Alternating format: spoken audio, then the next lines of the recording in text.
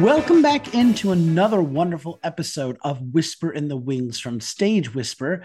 We are joined by three wonderful guests who are all part of the New York Stage and Film. We have Eric Kuhn, who's the executive producer, Natalie Gerstein, the executive artistic producer, and Liz Carlson, the interim artistic director. And we're talking today about New York Stage and Film summer season, which is happening now through August 6th at Marist College, the Poughkeepsie, New York campus. You can get your tickets and more information by visiting newyorkstageandfilm.org. And I am so excited that we have these guests on today talking about this organization, talking about this season, because as you will learn, you probably actually know their work already. They've got their hands and their fingerprints on a lot of shows you might already know. So with that, Eric, Natalie, Liz, welcome to Whisper in the Wings from Stage Whisper. Thank you for joining me today. Thanks for having us. Good to be here. I am so thrilled to have you here. And as we were talking before, and we were kind of telling each other about who we are, I didn't realize just how involved New York Stage and Film is, and a lot of the things that I see every day or that I know of. So I want to start by having you all tell us a little bit about what NYSAF is. And why don't I start that with you, Liz? Why don't you tell us a little bit more about it? Yeah, happily. Thanks again for having us. So New York Stage and Film is a not-for-profit organization that has been developing new stories now for almost 40 years. This is our 38th summer season. And the majority of our work does happen during the summer up in Poughkeepsie, New York, during our summer season. We also serve stories throughout the rest of the year out of our home base in New York City. And Stage and Film was created very intentionally to be an incubated environment, to be a protected retreat from the literal and figurative noise of urban centers. So removed from New York City, removed from daily lives, removed from other jobs, from critical pressures, from commercial pressures. And when artists join us, they might be very early in their developmental phase with a new story. They might be years and years and years into it. And we provide space for residencies, readings, multi-week workshops where artists can ask big questions, try big things, be vulnerable in their process, perhaps discover what doesn't work about their story, discover surprisingly what does work about their story. Much of our work is shared publicly because, of course, this is a communal art form that is made communally, experienced communally. And so the audience experience is a big learning tool for them. And we don't allow reviews of any of our work, which is sometimes why we might fly a bit under the radar, because we want artists to be able to take those risks and know that it's not going to be career ending if what they ultimately show isn't the final version.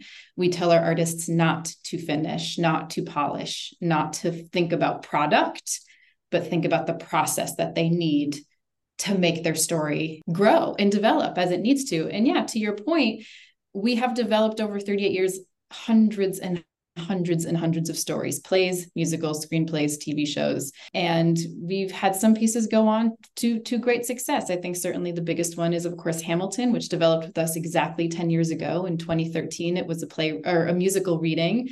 It was only one act at that point. Act 2 had yet to be written. We also developed Bright Star, American Idiot, Head Over Heels, The Humans. Taylor Mack did the first 12-hour stretch of the 24-hour history of popular music. The Wolves was a production with us before it went on to its off-Broadway run. Doubt, forget if I said that one, so a lot of incredible stories have been seen in Poughkeepsie. I love that. So correct me if I'm wrong. This is just like one giant sandbox, essentially, for artists to play in, judgment-free, have a field day in. So I love that. Eric, I want to ask you now, how did New York Stage and Film start 38 years ago? Oh, wow. Well, so I think, Andrew, for some context, this is a very new team that is leading New York Stage and Film. I think Natalie, Liz, and I have come together about a month or two ago. And Natalie and I are actually the newbies. And Liz has been part of New York Stage and Film for years and years and years. So Liz, how many years? In and out for 15. My career started with New York Stage and Film, quite literally. I've worked here as a director many times, and I've been on the full-time producing team for the past 7.5 years, and now leading it. And so I say that, Andrew, for two reasons. First is you and this incredible podcast is getting the first exclusive interview of all three of us together.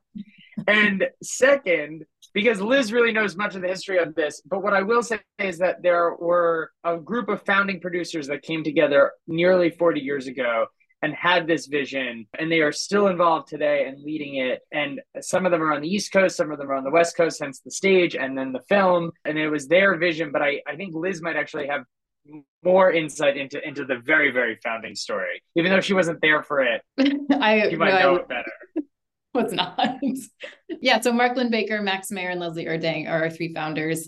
They're all some version of a multi-hyphenate producer, director, writer, actor. And yeah, they had a vision in their career where they were saying, hey, these cities, LA, New York, are feeling like pressure cookers where you make something and then it's immediately judged, to your point before, Andrew, and something might die or a career might die. And so they said, we need to do something about this. And they thought about places that they could be within, a stone's throw of New York City. And they found their way to Poughkeepsie to make space, for artists to do exactly what we're doing now. And really the three founding, tenets, I would say, are process, which we certainly have figured out how to do. Community, we do this within large artistic communities. So it's not just one project at a time, but multiple projects developing side by side. And we have learned that a whole lot of artists being vulnerable together actually makes for incredible process because they can lean on each other and learn from each other. And then education. We really deeply believe in the passing of knowledge. And it's not just like trickle down, it's actually in all directions. We think that regardless of where you are in your career, you can learn something from someone else. And so we have a big apprentice community, and we really try to clash together everybody just to be like mix, talk, uplift, build community. Love that. This sounds incredible. This sounds like the exact organization that we've been looking for, who are pushing art for art's sake, not for commercial sake, which theater needs now more than ever. That's how we're going to get these stories that really touch people and change the world, which nothing wrong with that. Natalie, I want to bring you in on the conversation as the executive artistic producer, because I've got a question that's just kind of milling around in my head. How do shows come to New York Stage and Film? Is there a selection process for like this summer season that we're having? And what if there are shows out there that want to be a part of NYSAF? How can they do that?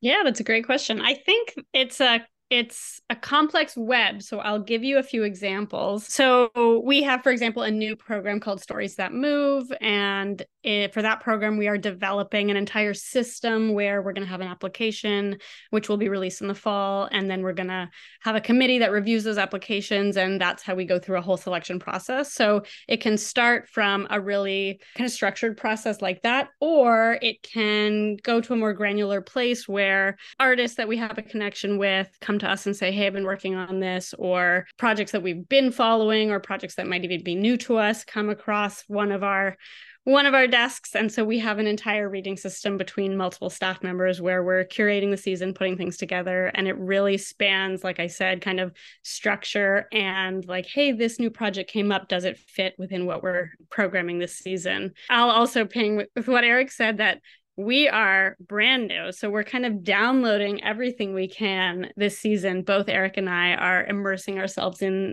Poughkeepsie, in the gorgeous Marist campus, and everything that New York Stage and Film is doing. So we're also in the process of learning all of those systems and structures. So Liz, also, if you want to jump in and give more context to what I'm saying, please feel free as our long-term NYSAF torchbearer.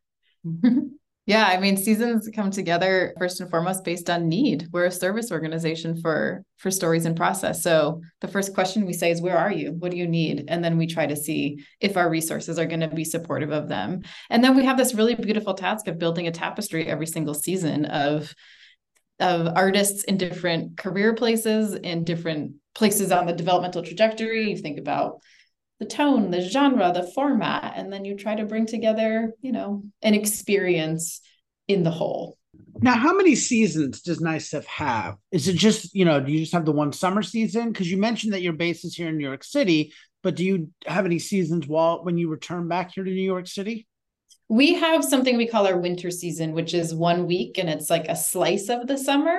And that is similarly overlapping residencies and readings in New York City. And then we will do, some readings and workshops throughout the year as well. The main, central hub is certainly the summer. And then we curate the rest of the year based on what we know is in need of us.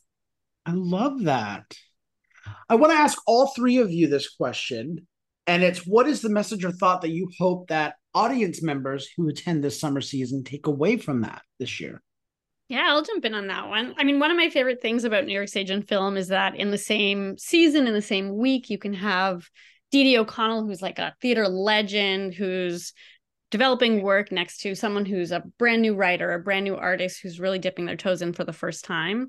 And that is something that I hope that the audience walk away with as well, that we can have people who are like, oh, I know Hamilton, I know Dowd, I'm a Broadway theater lover. And then we can also have Poughkeepsie locals. We can have people all along the Hudson, people who've never been to the theater, people who are really on all points of where they are in their like introduction to theater.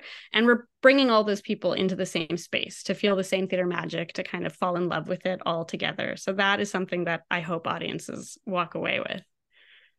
Love that. I think it just, as we've been talking about all along and has been in the news recently, theater is still really important. And developing theater is really important. And I think that I just hope that people come up and as we've been sort of saying all along, understand that theater takes time to develop and doesn't just pop out, and that it needs to be supported. And also theater is not free. So nonprofits like ourselves gives people and artists the opportunity to try and create. And it can take many, many years, but it's really, really important. So I hope people see all the work that goes into it. Absolutely. That is a great point. And Liz. Yeah, I think I'm probably resonating on similar messages here, where we like to say here, it's okay to live in the messiness, because that is often what process is. And I think that's actually what real life is, that the in between, we all reach a final point, right? And ultimately these stories will all reach a final point, but it's actually the in between where you're going to find the beauty and the lessons and the love. And so what I hope people can take away is that they are seeing something that is unfinished, but actually that's why it's the final product that people ultimately get doesn't happen without all the messiness in between.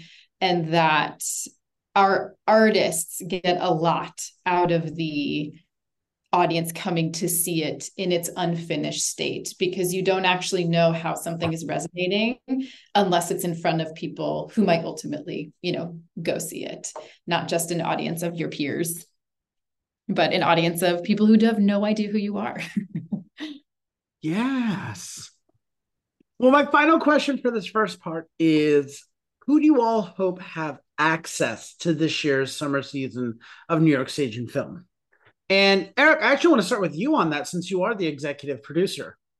So I hope everybody has access to this, because I want everybody to be able to see how theater gets made. First and foremost, we always want artists to have access to it, to be involved in it, to think about coming up here and discussing it, or discussing their work with us. So we are always open to having those conversations. We also love having artists in the audience, because it's great to have their feedback and being part of the process. We have a thriving local community in upstate New York, right up the Hudson River, and we are always thrilled to have them be involved. Marist is obviously a college and has students, and lots of students are in the audience, and that's great. We have this apprenticeship program that's great. So we want all of them to be a part of it, and we want you in New York City to get on the train, take a ride up the Hudson River. It's super easy. It's super convenient. And we want you to come and see this work too before it comes into your backyard. And it's a great weekend trip. There's lots of beautiful hotels, but it's also a great day trip, especially if you want to spend just see the matinee, but you can see the evening show too, and take a train ride back. It's super simple. If you don't want to take the train, you can drive. It's also about 2 hours. If you don't want to drive, you can Uber. It's also about $200. So if you don't want that, get in a helicopter. I don't know. But like, I hear Uber Blade flies up. That's a joke. That's a joke. Everyone stop. Okay. I hope this is that part. No. And, so there's lots of easy ways. So we really want anyone who loves theater to come up. I love that. See Eric for all transportation options. He will get you there to Poughkeepsie one way or the other. I also, yes, and not to plug us, but on our website, newyorkstageandfilm.org, we have all the available information about how to get up there. We have great restaurant lists. The food up there is amazing. There's great hotels. And so it's really a joy. That is a great tip. I love that. Natalie, what about you? Who do you hope have access to this year's summer season? Oh my goodness. Well, it's tough to follow Eric on this one because I think that list was perfectly comprehensive. I think what I'm excited about right now in this very moment is the partnership with Marist and the students that we get to work with. So I think that collaboration has been incredible. The vibes are amazing. It's a newer partnership for us. And seeing their students get involved, seeing them get excited, listening to their feedback about how much they're learning and how much we learn from them. Like Liz said earlier, it kind of, that learning is full circle. It goes in all directions. So that's what I've been really loving, is seeing those students kind of soaking up all of what we have to offer as well. So yeah, that's who I hope has more access to something that they otherwise really wouldn't, or would have to travel quite a long way. See Eric's list of all the ways to travel to get to see this kind of work. Love that. And rounding us out, Liz, who do you hope have access to this 38th season of NYSAF?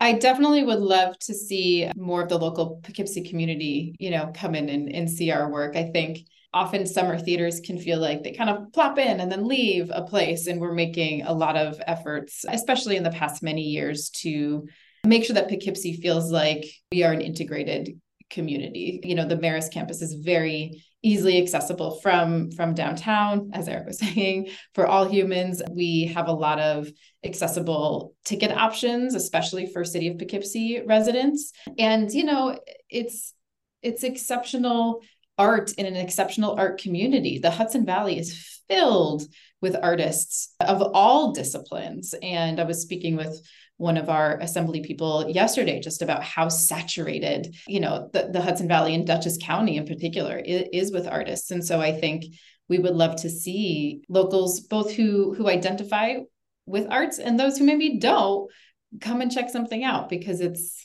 there, it's accessible, it's delightful, and it's a really great community to be in.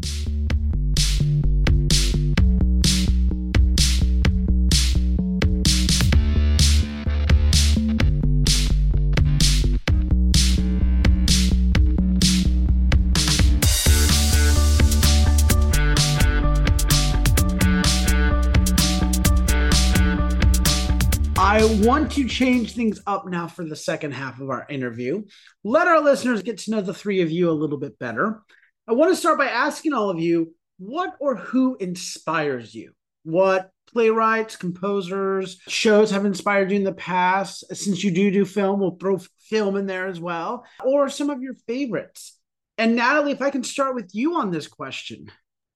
Totally. Yeah. I mean, the artists, there's artists who inspire me who I've both worked with or who I've admired from afar. I think the people who are top of mind right now are contemporaries alongside me who have kind of risen, who we've all done theater together. So Julia Izumi is one. She just had a show called Regretfully So the Birds Are at Playwrights Horizons. C.A. Johnson had a show right in the pandemic called All the Natalie Portmans at MCC, which I was absolutely obsessed with. C. Julian Jimenez, Bruise and Thorn at Pipeline Theater Company. Yeah, a couple more. Jacqueline Backus. Oh my God. Well, she had a show called, she's done Men on Boats, which has gone to a couple different places. India Pale Ale. She's incredible. These are just shows that have stuck with me for years after I've seen them. Like Andrew Butler, Rackland, at Ars Nova. I think my husband and I still talk about that show to this day. So shows that plant a seed of something that's interesting or something that's happening in the world, and then you keep coming back to it. You keep thinking about it years later. So those are the shows that inspire me. Great list there. Eric, what about you? What or who inspires you?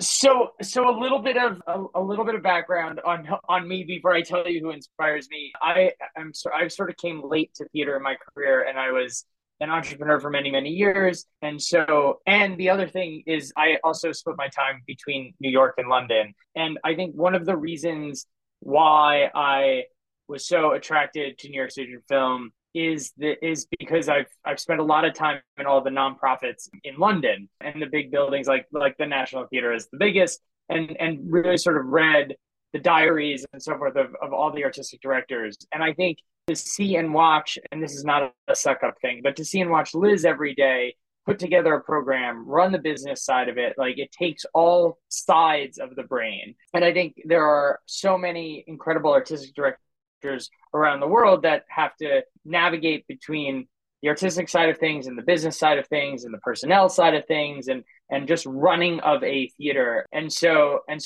now being able to Liz is someone who I've always admired, but now being able to go and work with her is super inspiring. And anyone who really runs a building, I think today inspires me in so many ways, because I think we're in this moment of great change and in this moment of flux and in this moment of, okay, what is theater right now, especially as these outside forces like AI are coming into it. And so anyone who's having that conversation every day inspires me.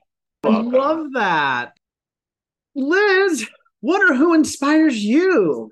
Well, now I feel obligated to say Eric Kuehne and Natalie Gerstein, who do inspire me, but also I've had such a privilege of working exclusively in new story development and really new play and musical development for the duration of my career. I set off on a trajectory first to be a director and then found my way continually gravitating towards creative producing. And so I get to be facilitator of other people's processes, which is a huge responsibility that I do not take lightly. And it's constantly inspiring to watch artists do the impossible all the time. What we do, what they do is unforgiving and hard. When you say, I'm going to take humanity, dismantle it in some particular way, and try to understand certain parts of it so I can put it together in some story that makes an impact. And the impact can be anything from I want to move, I want to challenge, I want to bring joy, and everything in between. And I get really jazzed when I'm watching artists course through a process with great vulnerability and great sense of courage.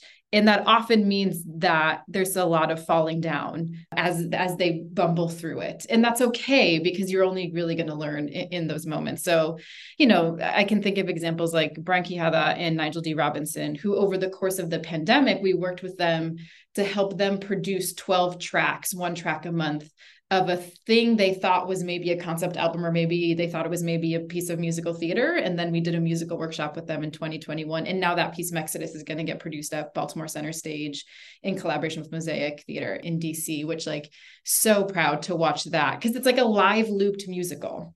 And they were in the rehearsal room with, this incredible sound designer, Misha Fixel, and they were just like, how do we incorporate technology and liveness and storytelling all together? And they were figuring out this form as they went.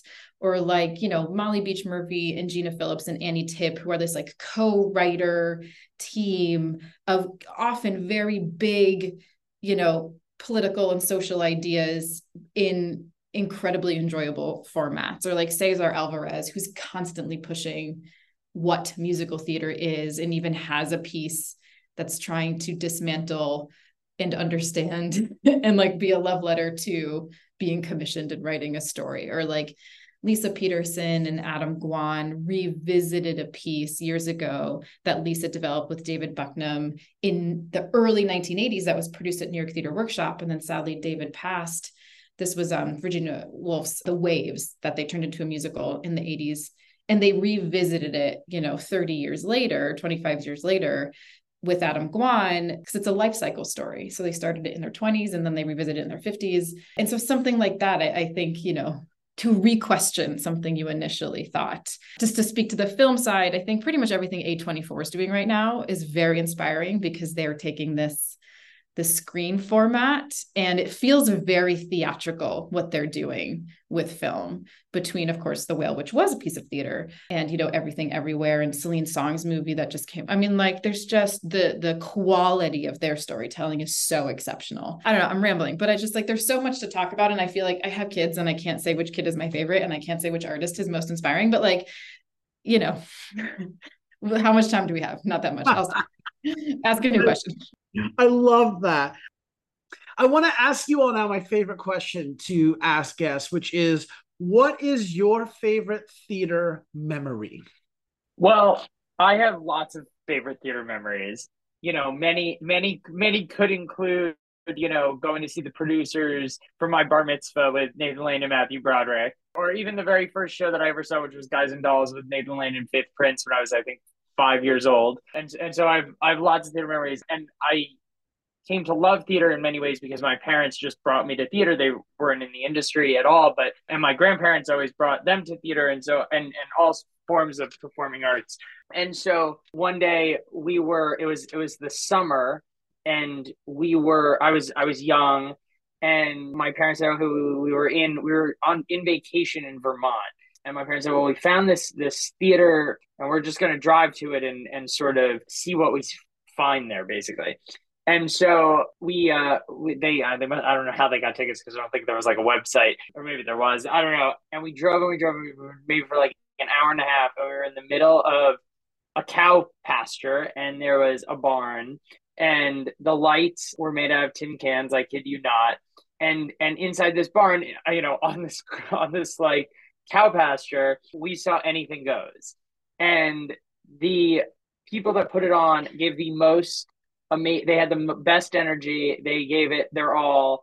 And it was really kind of like this moment in my head of like what summer stock is, and like the fun of people coming together. And I sort of later found out like they were actually all kind of Broadway actors, and they came to Vermont for the summer, and they put they came together as a team and just put on different shows, and just sort of the fun of people coming together for the summer to entertain people and to have fun and to be a community. And I think that was sort of my initial thought of like, oh, how fun could this be? And so to be doing this now for the summer, not really in a cow pasture, but certainly not in a city, although Poughkeepsie is a city, is so fun. And so I think that's a memory that I think about a lot while hanging out in upstate New York.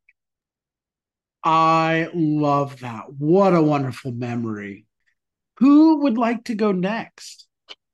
It's so funny because my memory is actually terrible, and that's why I journal, because I think I'm scared that I'm going to forget everything. But I have had this memory that just like has continued to pop back into my head recently, and I think it's because Sheldon Harnick recently passed away, the writer of Fiddler on the Roof.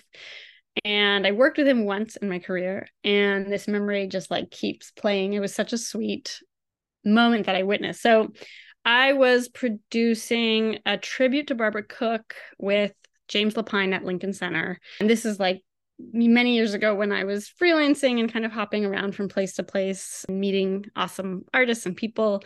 So Sheldon Harnick was not performing, he was speaking that night. And he had another engagement. He had to leave really quickly. And he was already like into his 90s, getting older. And there were, this is like Lincoln Center. They have everything that you need to make a show happen. We had lots of PAs and people running around. And James, the director, came to me and he was like, Nat, you must make sure that Sheldon gets on and off that stage. Like you make sure that he does that safely. I need you to be the person to like hold his hand. And I was like, okay, it is absolutely my honor. So I like stood at the stage and held his hand as he got on, held his hand as he got off. And what I found so interesting was when we were in rehearsal, I was sitting with him and his wife, and they were so sweet. And like in my mind, again, like you talk about these theater legends, and I was like, wow, you are just like, what a star, what an amazing human being that I get to be in the presence of. And he's sitting there with his wife, like super nervous about speaking and talking in front of people. I was like, wow, I can't believe that. So anyways, we get to the actual performance. I help him up on stage. Thankfully, nothing goes wrong. And he gets a standing ovation the second he gets up there, of course. Like, everyone knows who he is, loves him. He speaks so charmingly. He's so witty. He's so delightful. Everyone's laughing and loving him. I help him off the stage. I'm like holding his hand, making sure everything's good. Everything goes smoothly. And then because he had a conflict that day, he had to leave like right after speaking. So my job was to take him backstage to meet his wife, walk him down this long hallway, and get him to a car that was going to take him wherever he needed to go. So I'm going with him. We get backstage. His wife is waiting there for him. As soon as they see each other, they literally hold hands like a newlywed couple. I was like, this is the sweetest thing. And as they're walking away from the stage, Sheldon Harnick turns to his wife and he says, "Did I do good?" And his wife goes, yeah, you did. And that's it. They walked off holding hands.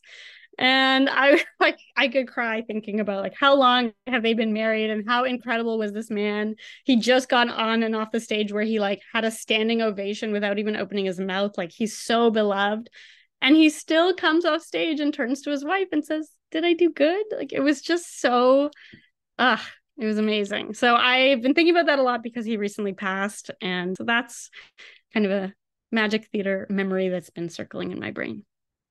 Oh my gosh, that might be one of the cutest memories I've ever heard. Truly. My heart. Oh, that was wonderful. Well, Liz. Now I have to follow that.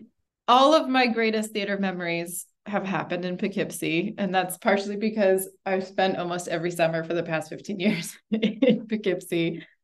Everywhere from going into labor with my first child in the middle of the night of New York Stage and Film housing about 7 years ago, almost exactly, to, being in the middle of a musical workshop that I was directing as before I came back as a full-time artistic team member, and learning devastatingly that we needed to cut one of our favorite songs after like a public presentation, and the team sitting there being like, we love this song, but it has no place in this story. And we kind of mourned it and grieved the song. And it remains one of our favorite songs of this piece that still has not found its way into anything, that this group and I have made together. To my very first summer, which frankly, I was, the producing intern 15 years ago. And I was in graduate school at the time, in really not knowing how I wanted to navigate my career. And suddenly I was in this place that frankly, I really hadn't heard of before, because I wasn't intending to have a career in theater. I found it very late in my education career, sort of stumbling my way through graduate school and in the earliest phases. And suddenly I was in Poughkeepsie, where there was,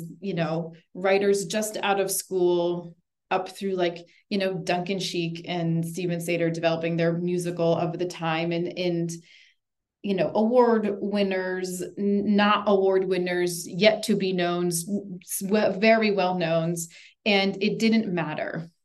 And they were all sharing the same studios and breathing the same air, and just as scared as the other one. And I think what maybe all of us are resonating on is the fact that at its purest, theater is the greatest example of how humanity wants to be connecting and communicating and resonating with one another, where like feelings can be deeply felt and our humanness can be so authentically seen. And I don't know, we just gain a deeper understanding and appreciation for this very brief existence that we all have. So I think either in a piece that you've seen, or the fact of its location, or the humans that were around it, when it can spark that like sense of reflection, I think that's when we're all succeeding best. And that's probably why they become our favorite memories of this medium. I love that. I love all of your memories. These were all amazing. So thank you for sharing those. It's so wonderful. Are there any other productions or projects that NYSAF or maybe any of you have coming in the pipeline that we might be able to plug? Well, depending on when people are listening to this, we still have 3 weekends of presentations here in Poughkeepsie. This weekend, we've got a musical adaptation of A Wrinkle in Time. We've got a new play called Soft Target by Emily Kazmarek. Next week, we have 2 plays that will be read, one by Sopan Deb, who's actually a culture writer for the New York Times. This is his first play. It's the first time he's ever going to hear it out loud with actors, which is exciting. That's July 29th. Also on the 29th, Beth Henley will be reading one of her new plays. She's, been with us for 13 of her projects, which is very exciting. And then the weekend of August 4th through 6th, we have a dance musical that called Paradise Ballroom. This is a part of our new Stories That Move line of programming, where we support dance musicals in process. And then Lawrence Fishburne will be sharing his one-man show like they do in the movies that he's writing and performing in, that it was just announced was going to be a part of the inaugural season of the Perlman Arts Center in New York City. So that's wow. That is a packed season up there. That's incredible. Natalie or Eric, anything that you might want to plug in there? I'm here for Nice Off all the time, so I'm plugging the same things that Liz is plugging, and I think it would be great to see folks who are listening come out and listen, see, be a part of Nice Off summer season. It flies by so fast. I know you're saying that it's such a packed season. Liz just named like half of it. There's so much going on all the time, and it happens in 1 month and then it's gone. So yeah, come visit us in Poughkeepsie. Well, finally, if our listeners want to get more information about the New York Stage and Film summer season, or about maybe any of you, they'd like to reach out to you possibly, how can they do so? Well, first and foremost, go to newyorkstageandfilm.org. I know it's a mouthful, but I promise you'll get all the information there. We are on all of the social medias. We have a great email list to sign up for the latest information. While much of our season is this, in the summertime, we do things around the year. And so we would love to have you sign up, follow us, reach out to us, and I would start there. Well, Eric, Natalie, Liz, thank you all so much for taking the time to speak with me today and to share this wonderful summer season that's happening up in Poughkeepsie and all the incredible work that this organization's had its hands on and continues to help develop. So thank you all so much. Thanks for having us. My guests today have been the executive producer, Eric Kuhn, the executive artistic producer, Natalie Gerstein, and the interim artistic director, Liz Carlson. All of these amazing people are part of New York Stage and Film, who's holding their summer season now through August 6th at Marist College up in Poughkeepsie, New York, on their campus there. And tickets and more information for the summer season can be found at newyorkstageandfilm.org, which is also a great place to get more information about New York Stage and Film, to sign up for their email list, just to see all the incredible things that they're doing and they're involved in. That is a great place to go. You can also find them on social media at NYSAF. And we're going to have all this information posted on our social media post and episode description. But if you're looking for a great escape from the heat of the city, there's numerous ways to get up there to Poughkeepsie. Check out the New York Stage and Film summer season. If you find yourself in Poughkeepsie, make sure you check out these great shows up there. They're playing now through August 6th at Marist College in Poughkeepsie, New York. So until next time, I'm Andrew Cortez, reminding you to turn off your cell phones, unwrap your candies, and keep talking about the theater in a stage whisper. Thank you. Two